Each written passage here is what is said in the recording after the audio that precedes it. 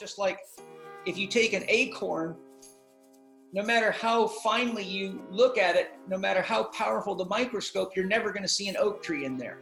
But within every acorn, you could say is the soul of the oak tree, or the idea of the oak tree, drawing it into its potential fulfillment. Ooh. And once it sprouts and germinates, it goes on its life experience, and it is how God has the experience of treeness. But there's no tree hiding in the acorn, but what there is DNA that taps into the morphic fields that carry the information of treeness and the universe's idea of how to be a tree. And therefore the experience of the tree is encapsulated in the field which the seed accesses through its DNA, and DNA is a cosmic antenna system, and spirit is the flow of energy and information. So the soul is the seed and the experience of treeness, and the spirit is that which enlivens treeness and makes it tree. That is the fucking most mind-blowing thing ever, right? So a tree, though, it grows, boom, in its most pure form. There isn't any of that bullshit trying to pull it in any other direction to not be a tree. It's going to fucking be a tree, right? No, but when you're a human being, you can end up caught in some dogmatic religious practice, yes, or some ism.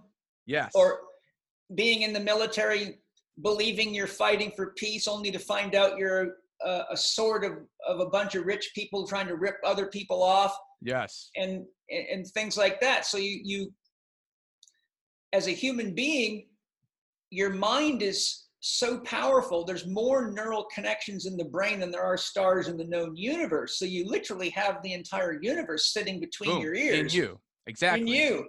So the human being, because of its progressive development through nature and the inclusion of almost everything in nature in one spot, actually has access to everything from subatomic particles all the way to God within the range of its psychic perception.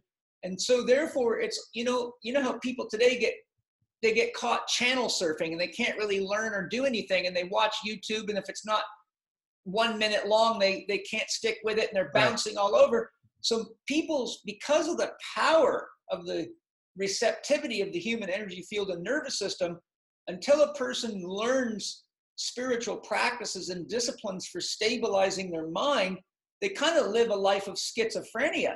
So the paradox is the treeness, metaphorically, the humanness, is confused and convoluted by all these options, which we're often convinced are the way we should be by so-called science, priests, pastors, right, religion, white coats, teachers, most of whom are having a very uncomfortable existence themselves and should not be telling us how to live because they're not even happy or healthy.